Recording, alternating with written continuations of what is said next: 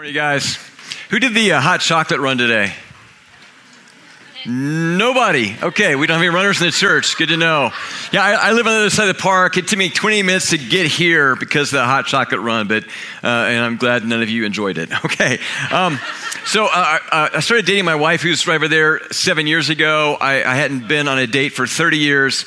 And so when I started dating, I was like really insecure about my dating skills. And so I did things, and I've shared stories in the past, how I looked up WikiHow on how to kiss a woman because I'd forgotten how. So WikiHow is very helpful. There's 5 steps if you just kiss from the lips. There's 7 steps if it's a French kiss. So I was memorizing the steps and like practicing in front of the mirror and that kind of thing in case that ever happened. And then I had this assistant at the time, my executive assistant. Her name was Robin, and we'd been friends before we became like work partners. And so we had not the most professional relationship, okay? So she was always giving me advice on dating and calling me a nerd and stuff because I was so like overthinking everything. And I'd have like an outfit, and I'd go, "What do you think?" And I'd wear this if I go out with her, and she's like, "Yeah, it's okay, but change the shirt." And so on Valentine's Day, we'd only gone on 2 dates. I was like, should I do something for Carissa? I called her, I go, "What do you think? Should I drop off some flowers or anything?" And she said, "You're such a nerd. You're way overthinking this. You're not asking her to marry you. You're just dropping off some flowers." "Yes, get her some flowers." So got her some flowers, got her a card, and I texted her and said, "Hey, dropped some stuff off on your front porch. Just thinking about you. Happy Valentine's Day." Okay. Didn't think about the rest of the day. Didn't give any more thought to it. And then we had a Saturday evening service. This is pre-COVID, obviously, and at our old building. And I'm getting ready to go up and preach, and she walks in. And so she's going to hear me preach, I thought, for the first time. And I was like getting really nervous. And so I preached, and then afterwards I go, "Well, gosh, you want to go out to dinner?" And she goes, "Yeah." And so she said, "I'm going to go get some food. Why don't I meet you at your house?" Now I'm getting really nervous. I'm like, whoa, she's coming to my house. This is like, I'm out of my comfort zone here. So she brings some food over, and I had begun to drink wine a little bit before I started dating because I thought, that's romantic, wine. I should learn how to drink wine. I'm from Kansas, PBR, it was my past. And so I didn't know anything about wine, like at all, because I'd never drank this stuff really, except for, like other people's homes. And so I bought this bottle of wine, opened it, drank a little bit, I go, "That's kind of good." Left it in the refrigerator for 2 weeks. Yeah, I didn't know that, okay? I didn't know box wine lasts, bottles. Okay, so I didn't know that. And then she comes to the house, we're having dinner, and I'm thinking she's going to be so impressed with me because I'm pouring her a glass of wine. This is so romantic. And I got a candle, and I lit the candle. And then she didn't know I was looking, but she spit the wine back in the cup because it was so bad, it was so sour. So 2 lessons learned from that event. Number 1 is don't be an idiot if you're a guy. Don't think you can fake it till you make it, because you can't. It always backfires on you. Lesson number 1. And then lesson number 2 is life is too short for bad wine.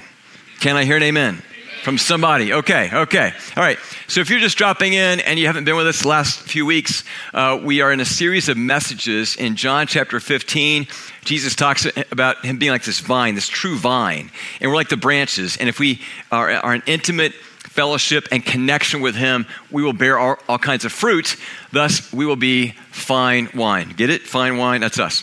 So today, I want to be with you in John chapter 15, verses 5 through 6. And we're going to talk about how life is too short to be like a bad wine.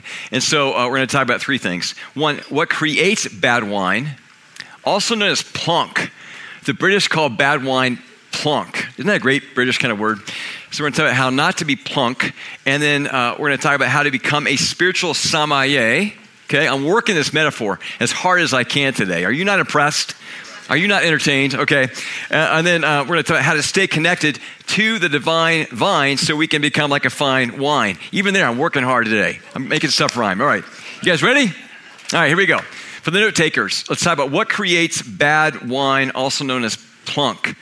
So I looked up plunk, and apparently in Britain there are websites devoted to plunk, to bad wine. So one of the websites has this grouping of like bad wines. Can we have the bad wine? There we go. You don't want to drink that stuff, apparently in Britain. So there's a website, all the kind of wines in Britain you do not want to drink because they're bad wines. So Jesus says in John 15:6, we're going to start with verse 6 because it comes kind of strong on us. It's kind of some bad news, and then we're going to verse 5, the good news, okay? We're going to reverse the order. Jesus says, "If you do not remain in me, You're like a branch that is thrown away and withers. Such branches are picked up, thrown into the fire, and burned. Is that kind of scary?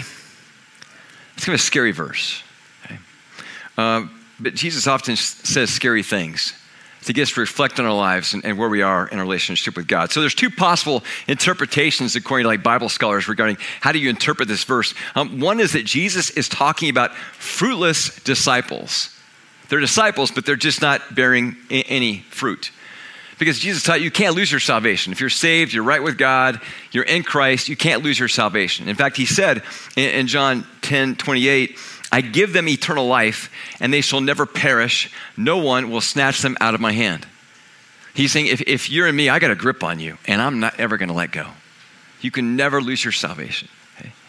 And so many scholars go, well, he's just talking about disciples that just don't have any fruit, which begs the question, can you be a fruitless disciple? And there are some passages that indicate perhaps you can, one of them being 1 Corinthians 3. I'm not going to go into it right now, but it's possible to get before God in heaven and not have any fruit to show for your life, but you're still saved. And I hope that these scholars are right. I hope they're right, that you can be a fruitless disciple. But Jesus said you'll know them by their fruit.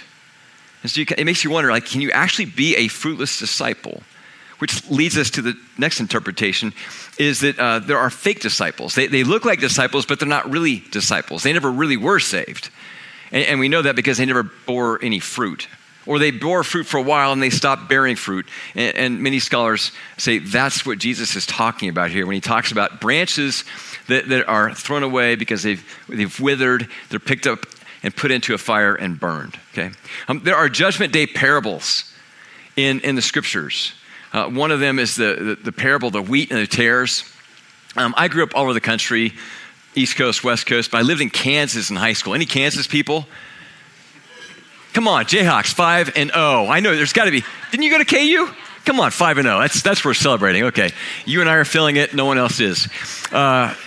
So there's obviously a lot of wheat in Kansas, and I for a while, I don't know if I could still do this, but I could look at wheat and a tare side by side, and I can tell the difference, okay?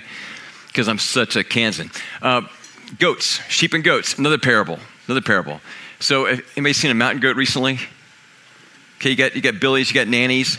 Can you tell the difference? Even skilled hunters from their glassing have a hard time telling the difference between a nanny and a billy. So Jesus uses both of these parables, and I think along with this one in John 15:6 to say, at Judgment Day, when we stand before God, there will be people who claim to be disciples of Jesus. And maybe he looked something like a disciple, but they never really were. Kind of scary, isn't it? And he'll separate those who looked like disciples, who proclaimed to be disciples, but weren't, from those who actually were. And so we have to remember the context here. It's in the context of the Last Supper that Jesus gives this parable. And so who was there? The 12 disciples. And if you remember from week 1, they were celebrating the Passover meal.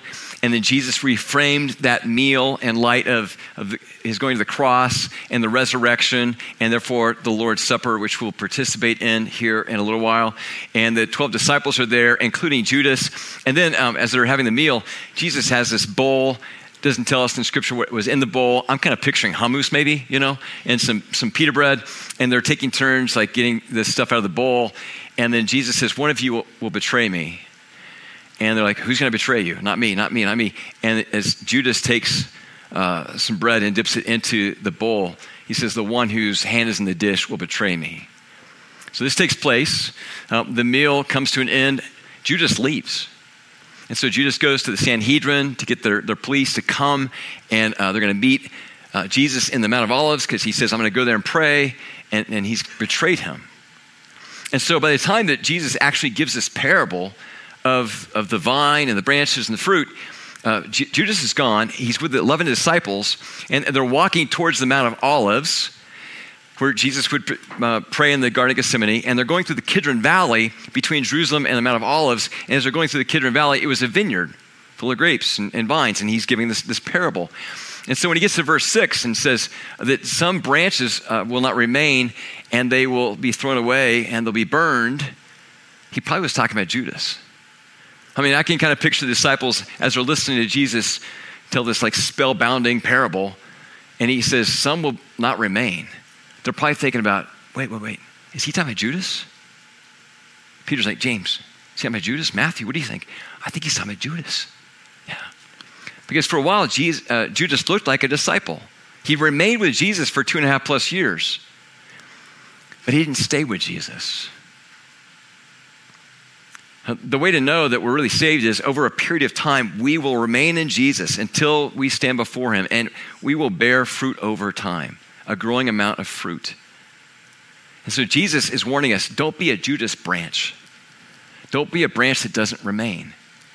And so this is really tricky stuff. Like, Jesus wants us to feel assured that we are saved and not be questioning, am I a Christian? Am I not a Christian? He wants us to know we are saved, okay? If we've received his gospel and we have his spirit inside of us, we've been baptized and we're walking with him, we're saved. But at the same time, he doesn't want us to get too cocky. He wants us to examine ourselves every once in a while and go, am I bearing fruit in keeping with repentance?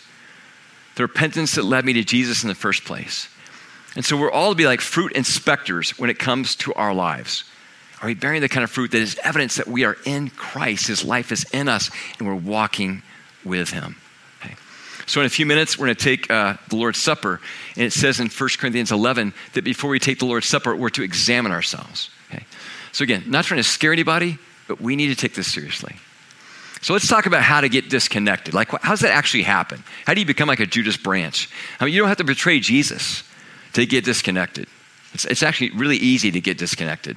So 4 possibilities. One is there's no connection in the first place. If Judas fell away, there never was a true, organic, authentic connection to Jesus. Because if you have a connection with Jesus, you really are saved, you're going to remain until you stand before God. And so it's possible to either not hear the gospel or you never want God. I asked a guy the other day at a Walgreens, they go, hey man, can I pray for you? He said, no, I don't pray. You know, a lot of people, honestly, they just don't want God. They don't want a connection. They don't want union, right? I don't have time right now to talk about the logic of hell, but God has created a place for people who just flat do not want him. And again, I hate talking about hell, but I got friends who have cancer that are here today, and I don't like talking about cancer either, but it's real. And so we have to talk about cancer, we have to talk about hell. There are some people who just do not want God, and God's okay. If you don't want my will, you can have your will. Your will be done. You don't have to be with me. You don't have to have a connection with me. Okay. So some people just don't want a union, or they don't know how to have a union. They don't know how to connect to God. We live in a very, very unchurched city, a very post-Christian city. 2 to 3% of the people in the city limits go to church on a given month. It used to be weekly. Now we just talk monthly. People are going less and less. In the burbs, it's like 9 to 14%. And yet there is I think hundreds of thousands of people who want God. They just don't know how to get connected. Okay. So yesterday I was playing soccer. Actually, no, I was watching soccer. My son played. I kicked the ball once or twice. And the lady who was organizing the soccer field and all the stuff going on works for Skyview. I had the opportunity to share the gospel with her. Her name's Allie. Pray for Allie. Allie, if you're watching, hope to see you soon. Okay. And when I started sharing with her, she leaned in. Some people lean away like, I don't want anything to do with that. Other people, you share your faith a little bit, they lean in. There are so many people in the city who will lean in if we'll just open our mouths and share Jesus with them. Amen, somebody? Amen. Okay, in fact, we had a woman that came, a Muslim woman came to faith in the last service. Is that cool? We put our hands together for that? That's awesome. So as a church, man, we're aggressive about sharing our faith. We're not annoying, but we try to be very proactive in sharing our faith because there's a lot of people who need a connection with Jesus. They need that union. Another way, though, we get disconnected is this disobedience. If we disobey God, we disconnect from God. The only way we grow in our connection is we obey. We get to verses 9 through 17, we'll see this theme again and again and again. To abide in Jesus, to remain in Jesus, we have to obey Jesus. We have to surrender moment by moment by moment. And there's the sins of omission and commission. There's things we know that we should do that we don't do, like being generous, like sharing our faith, like praying, like seeking God, like loving people, choosing to help the poor. There's things that we know we shouldn't do that we do. We shouldn't drink too much. We shouldn't watch pornography. We shouldn't sleep around. We shouldn't allow envy and prejudice to reside in our hearts. And so whenever we do something we shouldn't do or we don't do something we should do, we disconnect a little bit from Jesus. And you do that frequently enough over time, your heart gets a little hard. And then it gets harder and harder, and then you get disconnected for good. Number 3, spiritual laziness. We just get lazy. We just don't do the things that we need to do to grow spiritually. We stop praying. We stop reading the Bible. We stop going to our simple church. We stop worshiping. We stop helping the poor. We stop using our spiritual gifts to build one another up. We just get spiritually lazy. And then finally, and there's more, but I think the one that is the biggest challenge for us as a church is we just get too damn busy. And I chose my words very intentionally. Our busyness is damning us. I think this is the biggest challenge we face as a church. We are so busy. We are so mobile. We are so busy going. The frenetic pace of culture. Our FOMO is just driving us. And we're not still enough to remain in Jesus. We don't stay put enough to remain in Jesus. Branches, they don't move around a whole lot, do they? Branches don't go jumping from vine to vine to vine. The job of the branch is to stay still and be in the vine. So the life of the vine can get into the branch, and so that the branch can bear fruit that glorifies God and it leads to life. So we got to slow down. I read a book this week called, what's it called? Something of Stability. What's that slide, Donnie? Oh, that one. The Wisdom of Stability. And it was about a guy that in his 20s, he just was chasing every kind of hobby, trying to get as many marks in his passport, stamps as possible. And he realized that his lifestyle was being very deleterious to him spiritually. And so he chose to slow down, move into a neighborhood, and basically try to do most of life within a square mile. Make friends, get to know the people at the grocery store, the people he buys groceries from, really get to know his neighbors, have them over. And in the book, he describes how helpful that was to him spiritually. Now, I'm not saying we don't move around, that we don't vacation anymore, that we don't get stamps on our passport, but we should examine ourselves and go, are we just going too fast? Are we too mobile? Those of us who are parents, are we so busy chasing this vacation, that vacation, and are we so busy with our kids chasing soccer balls and piano lessons and all this kind of stuff that when we get older and our kids get older, none of us are chasing Jesus, not the parents of the kids, because we are so busy chasing opportunities and chasing soccer balls. We need to examine ourselves and ask ourselves these questions. And I'm a brand new dad again. I got 5 kids if you're new. I got old ones, I got new ones. Soccer yesterday, we started piano. I got to deal with this tension too. But we all have to, I think, examine ourselves and go, are we doing too much? Are we too busy to have a relationship with Jesus? Amen. Thank you. Because here's the deal. There is not enough time in a day or in our life to do our will and God's will. We got to pick one. Human nature is, I can do both. I can have the life I want and I can follow Jesus. No. Jesus says, you follow me, you take up your cross, you die to that. You die to your will. You follow me. We only have time to do God's will. So I'm not trying to scare anybody today, but let's examine ourselves in light of verse 6 and ask ourselves, are we remaining in Jesus? Do we have a union with him to begin with? Have we actually received him as our Savior, as our Lord? And are we staying in him?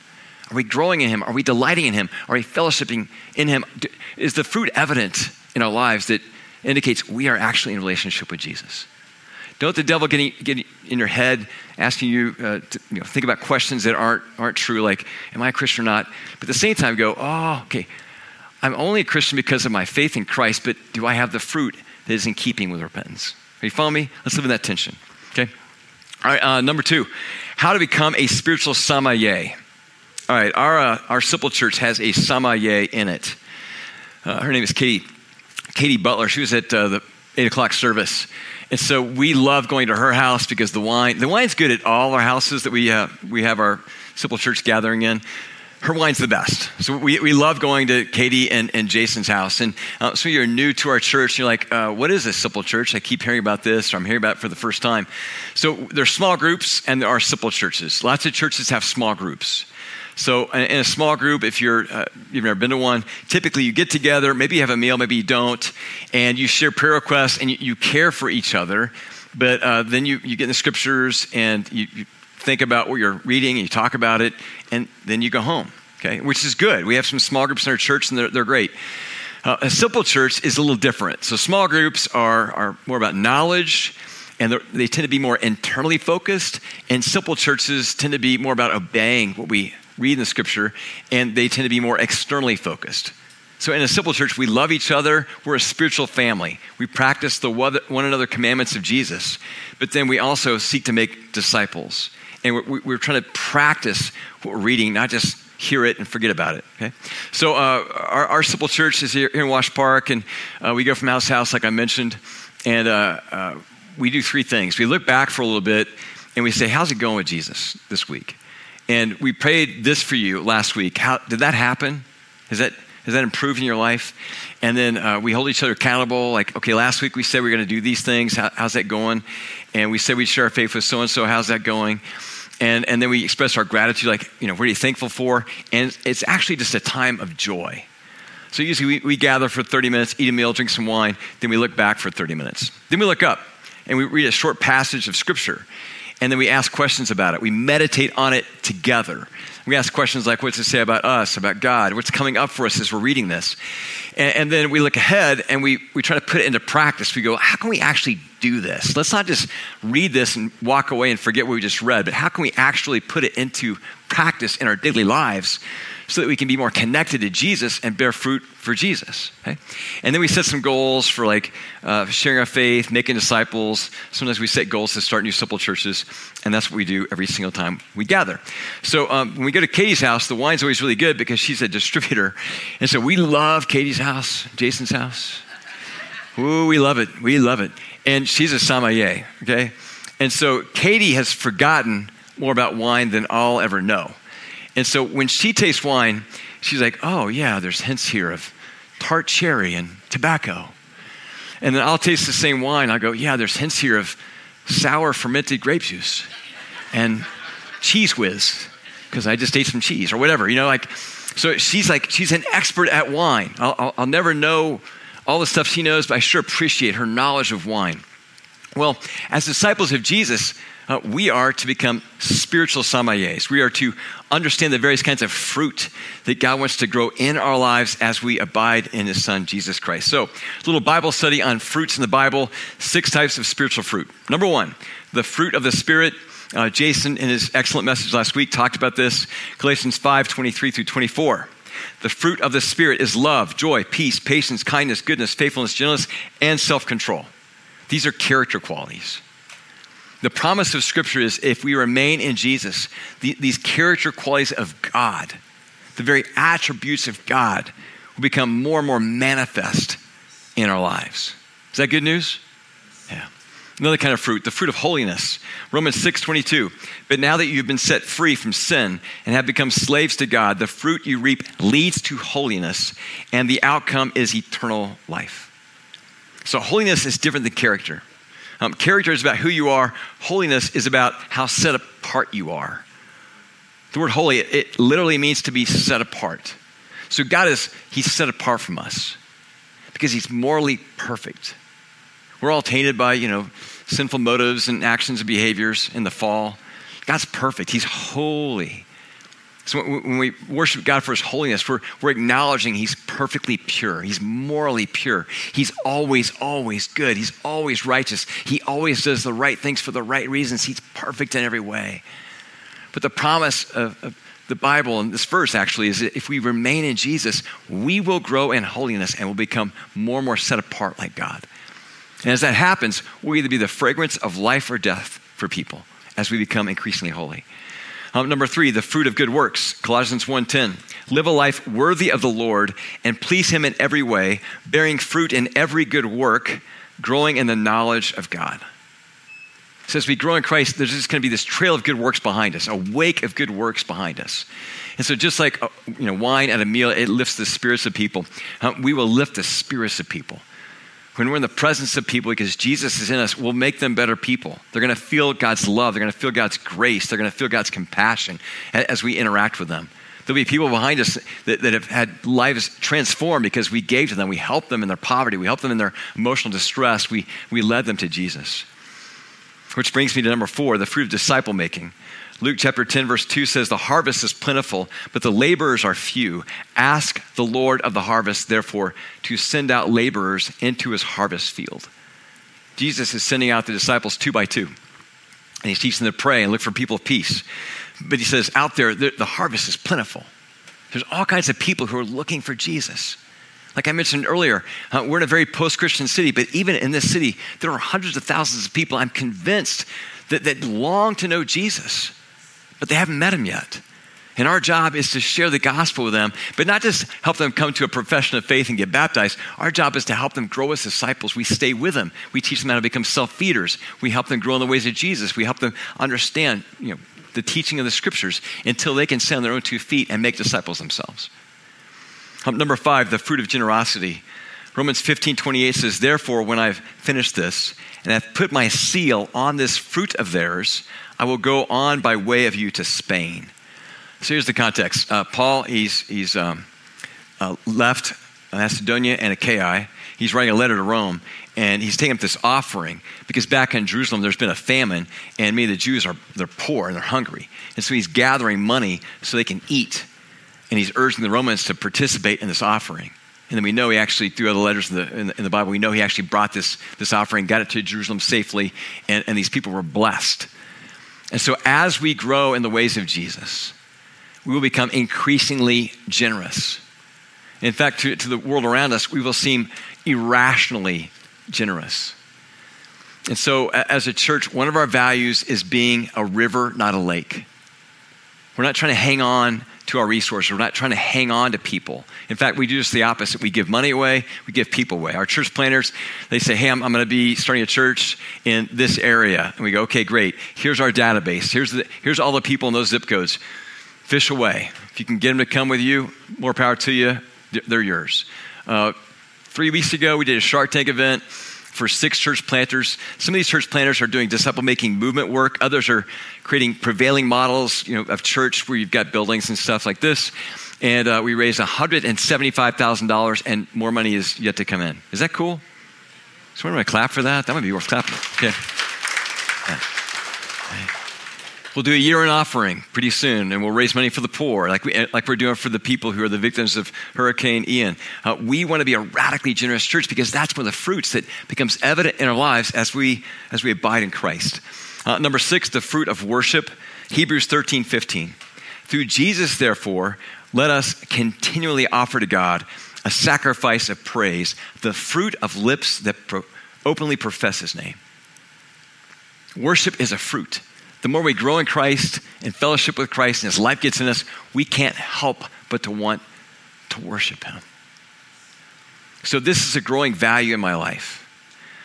One of the reasons I've had a growing passion for personal worship and then our corporate worship becoming more engaging. Us actually engaging more, not just singing songs, going, nice song, man, bandwidth's great today. But actually like worshiping in our services. It's because of what I've experienced in India just a few weeks ago. So people have been asking me, hey, can you tell us about India? So I promised I would dribble some stories in. So here's a story, okay? So I was in India a few weeks ago. If you're new to Restoration, we have some partnerships over there. Raised some money through a golf tournament for one of our partnerships this last week. And then I was in Delhi with Jay Tendra. He's part of our team here. He was in the last service. And we were training pastors who were wanting to do disciple-making movement work. And so did some trainings and stuff, very humbling. Most of these guys have been persecuted, beaten for their faith. Very, very humbling. And then I preached twice in between trainings. One was actually in Delhi, and that was quite an experience. Never been to an Indian service like this. And I walk in the storefront. It's like 90-something degrees outside, 100 whatever. And inside, super humid. Courtney was there. And so I walk in, I'm already sweating a little bit. Their services go 3 hours, okay? They're long, so don't complain if I go too long today. 3-hour services, right?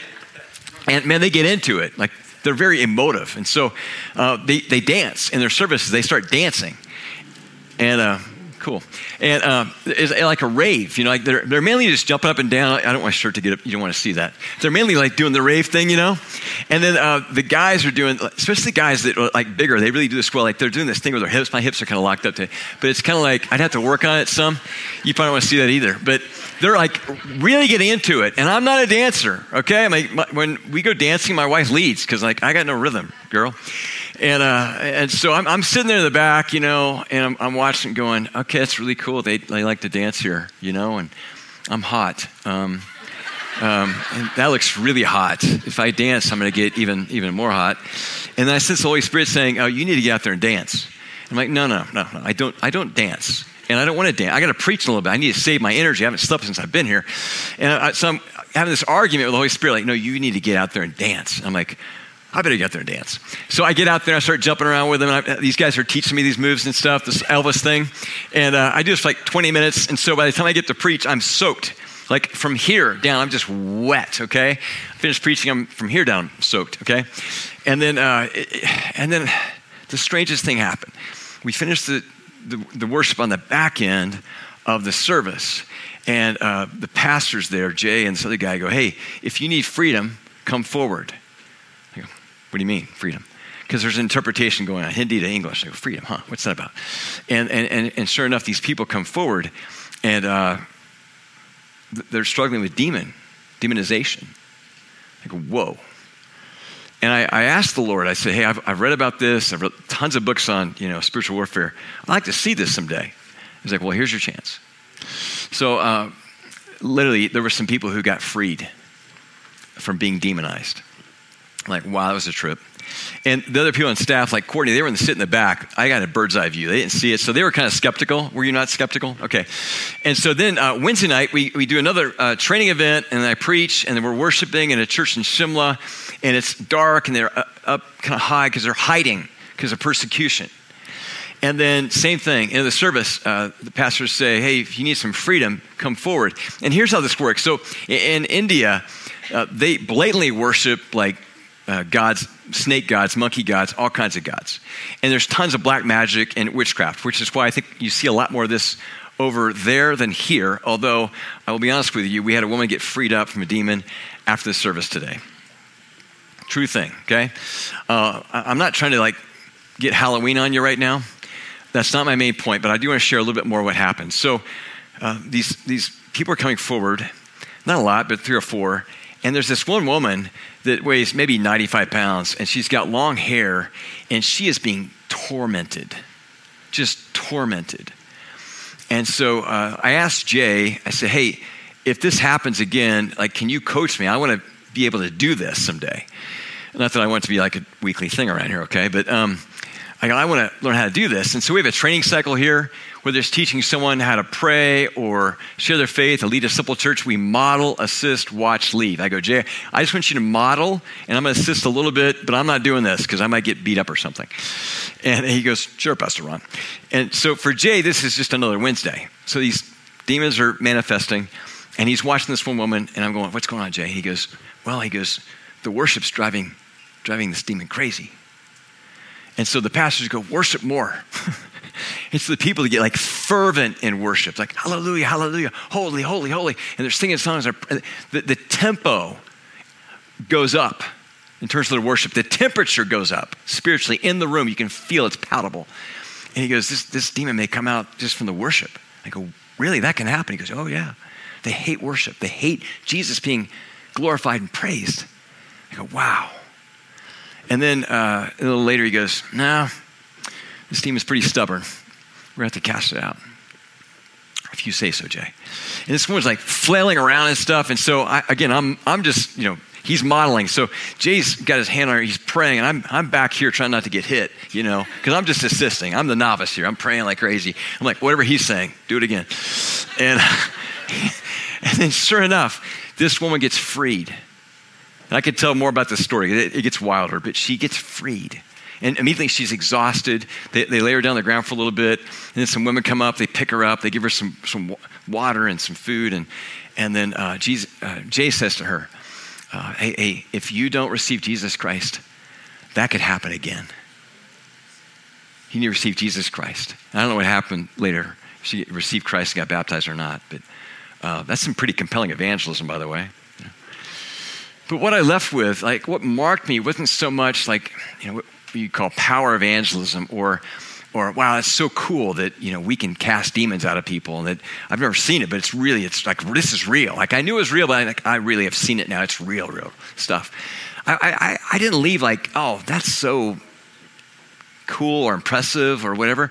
What I left with was the power of worship. More than anything, what marked me was what happened as they worshiped more and more, it was driving the darkness out of people. Worship is powerful. Worship is really powerful. It drives darkness out of people. It pushes back against the darkness in this world. God says he inhabits the praises of his people. When we worship, he makes himself present. Restoration, I want us to grow as a church that worships. I don't want us just to sing songs and critique the music as we walk out of here like, oh, that's pretty good. 3 songs today. Oh, that's nice. That's good. It's good. Not 4 or 3. No. Let's evaluate ourselves as we leave here today based on how engaged we are. Now, I'm not saying you got to dance, raise your hands. I don't know what that looks like for you. Just ask yourselves today, how much are you engaged, like really worshiping God from your heart today as we worship him? Can we work on that today? Okay, amen. Okay, let's look at all 6 of those fruits real quick. So these are the fruits that become more and more evident in our lives as we stay connected to the divine vine. So let me ask you this. Would you like to be married to that person? Would you? If you're younger, would you like to have that kind of person for a parent? Would you like to work for that person? Okay. Would you like to be a part of a church full of people like that? Yeah. This is what Jesus wants for us. He wants us to become like a fine wine. Last topic today. How to stay connected to the divine vine. John 15:5. I'm the vine. You are the branches. If you remain in me and I in you, you will bear much fruit. Apart from me, you can do nothing. So this idea of remaining, abiding in other translations, it's super, super important. We're going to cover it over and over again in different ways next few weeks. But the word in Greek is meno. And I like the translation abide. You could translate this to stay in, to commune with, to continue in. I like abide because think about like an abode, like a place where you live. I like that because what Jesus wants is he wants us to live in him, and he wants to literally live in us and through us, bearing fruit inside of us and bearing fruit through us. I love that image. One of the ways that I understand this in my mind is to distinguish between union and communion. So union is how you begin a relationship with God. It's like when a branch on a vine is torn off one vine and grafted into another vine. I think we have an image of that. So this is like a thing. So in some vineyards, they'll take a branch from maybe a dying vine and go put it in a vine that's vibrant and alive, and they tape it up, and then over time it just becomes one. It becomes one, and then the life of the vine gets into the branch, and it begins to bear fruit. Okay, this is what happens when we receive Jesus Christ as our Lord and Savior. The moment we confess him as our Lord and Savior and receive his grace and his forgiveness and reconciliation with God, all this bought for us on the cross, in that moment, we have a union with God that cannot be broken. There's union and there's communion. So last week, we had 6 people, I think, get baptized.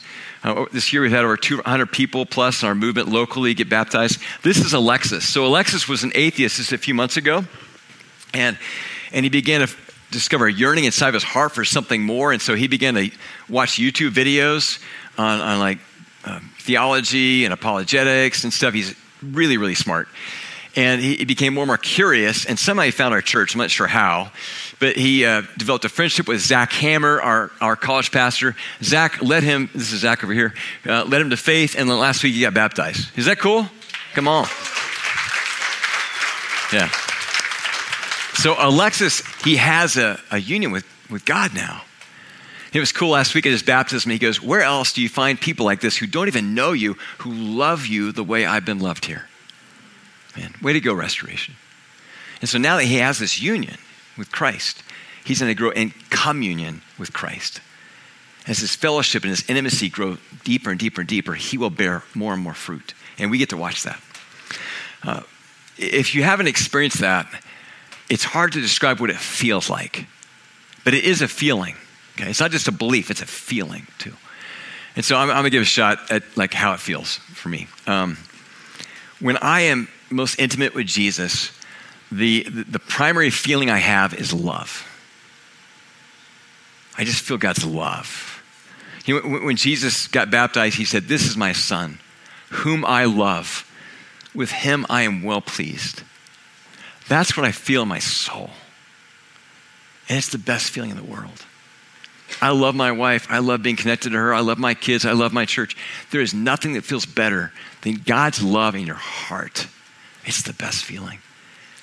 It's the dominant feeling we have when we're connected to Jesus and intimate with him is love. As I feel that love, I want to express it. I want to love people more. Okay? I also feel joy. I'm not naturally a joyful person. I'm naturally like type A, intense and angry. My sisters say, "Man, you were born pissed off and you haven't changed." And I mean, that's my nature, right? And yet when I'm close to Jesus, I don't feel angry. I feel joy. I feel this deep down soul happiness inside of me. I'm not naturally peaceful, but when I'm close to Jesus, I feel peace. I'm not worried about problem solving and trying to fix everything. I'm just like, I feel God's peace in my soul. It is the best feeling in the world. One of the reasons I share my faith like I did yesterday on the soccer field is I want everyone to feel that. Don't you? Yeah. All right. So how do we grow that? How do we stay connected, remain, abide in Jesus?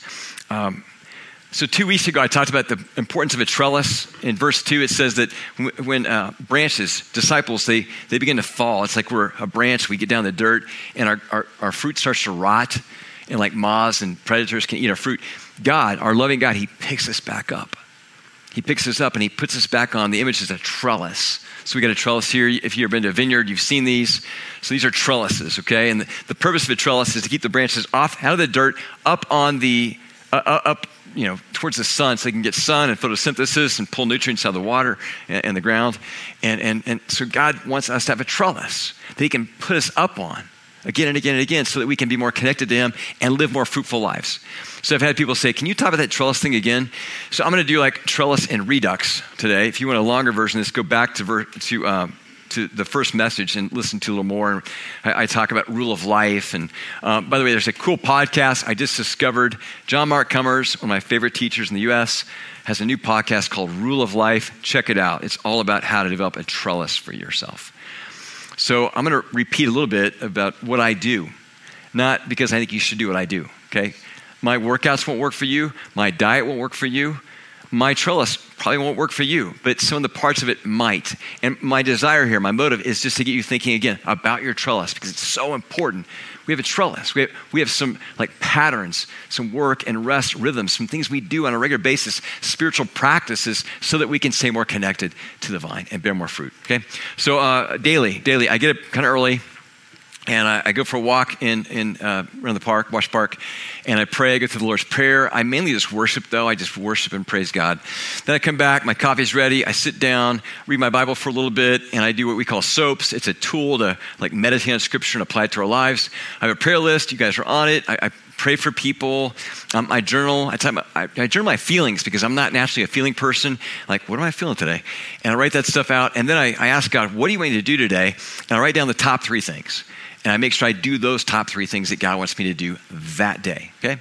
Let's see, I work out because it's spiritual for me. And then I get home, we have dinner, and we try to get off screens, although it's really challenging. Pray for us. We have a hard time getting our faces out of these things. You probably do too. No TV. We try to shut it down at a certain point, read to the kids, pray, and just like be still, be quiet, get off the screens. Let's see, that's daily. I set my alarm every few hours because I disconnect. And so my alarm goes off every 3 hours. And I might be in a meeting. I'll just pray for 10 seconds. Jesus, help me abide in you. If I have longer, I'll read the scriptures for a little bit, 3 minutes, whatever.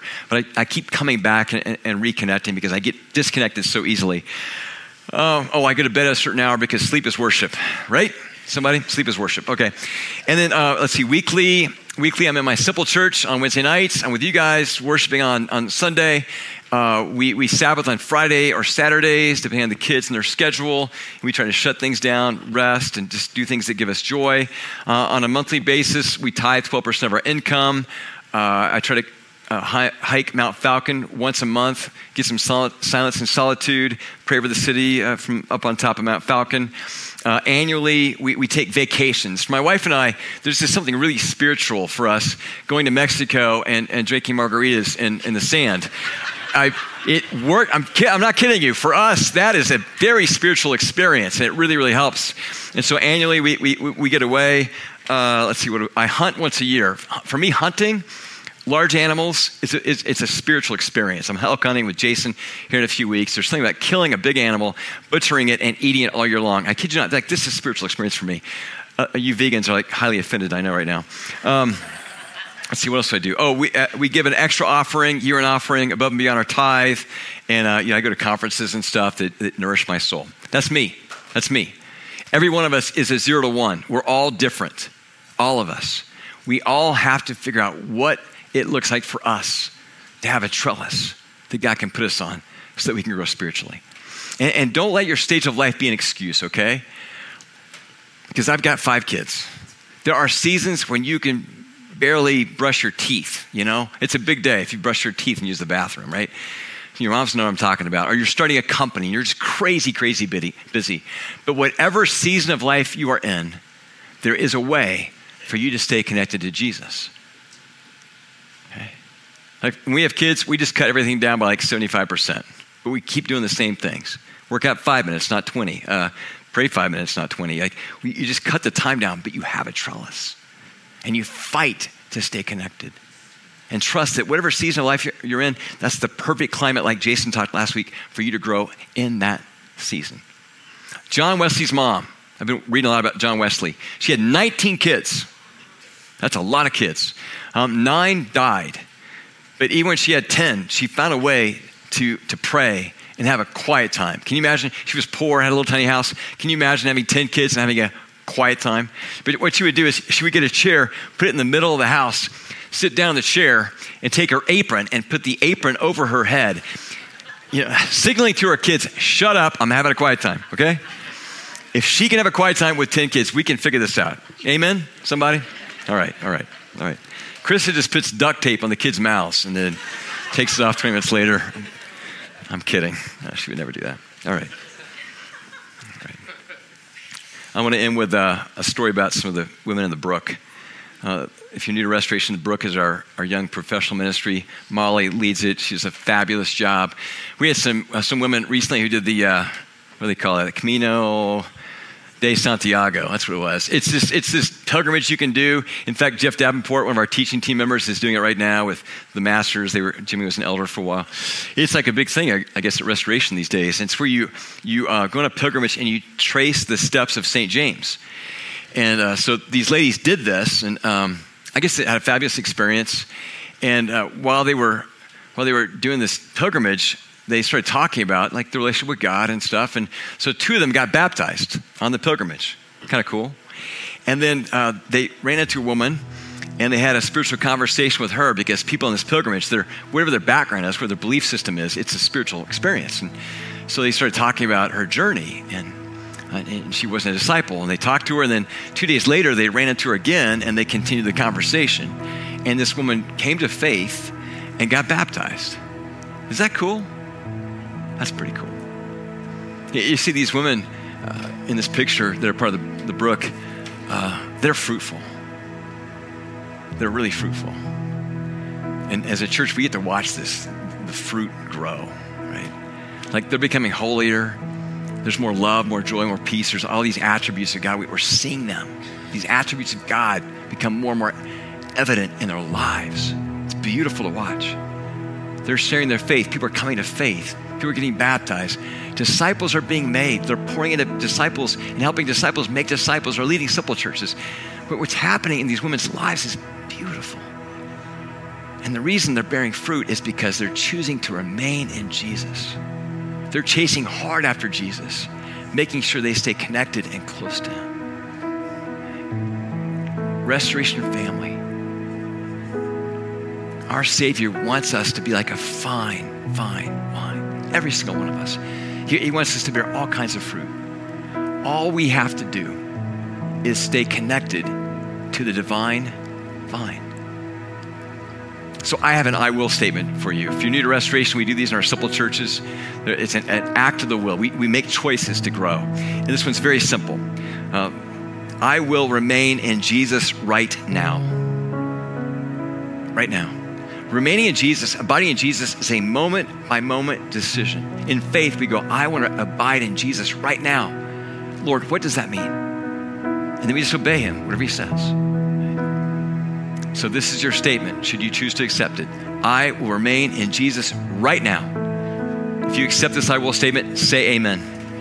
All right, you're a good church, you're a good church. Let's pray. Father, we thank you for these verses that you've inspired. Even the scary verse 6, we thank you that you want us to examine our fruit, not to scare us, but to deepen our assurance that we're in Christ and to evaluate the level of connection that we have. And so as we prepare to come to the table, help us evaluate, help us fruit inspect our lives. And then Jesus, we thank you for the promise you've given us. All we have to do is stay close to you and the fruit will just come. Help us remain in you. Help us be a church that bears much fruit to the glory of God. As you're meditating on what the Spirit is saying to you today, I want to speak briefly to those of you who, if you're honest, you would say, I don't have a union with Jesus. I'm not connected to him, but I think I want to be. Jesus Christ went to the cross for you, to die for you, to forgive your sins, to make you right with God. It's a gift. You can't earn it. All you can do is receive it. And so right now, if you want to receive Jesus Christ as your Savior and as your one true King, you're committing right now to follow him. Say amen in your heart. Say amen. Yes, Lord, I receive you as my Savior and my King. And if that's your heart's desire today, we would encourage you to get baptized as soon as possible. Not because it saves you, but because it's your first act of obedience, showing the world and showing God that your sins have been washed away and you've been raised to a new life in Christ. Okay. Jesus, thank you for hearing our prayers. Amen.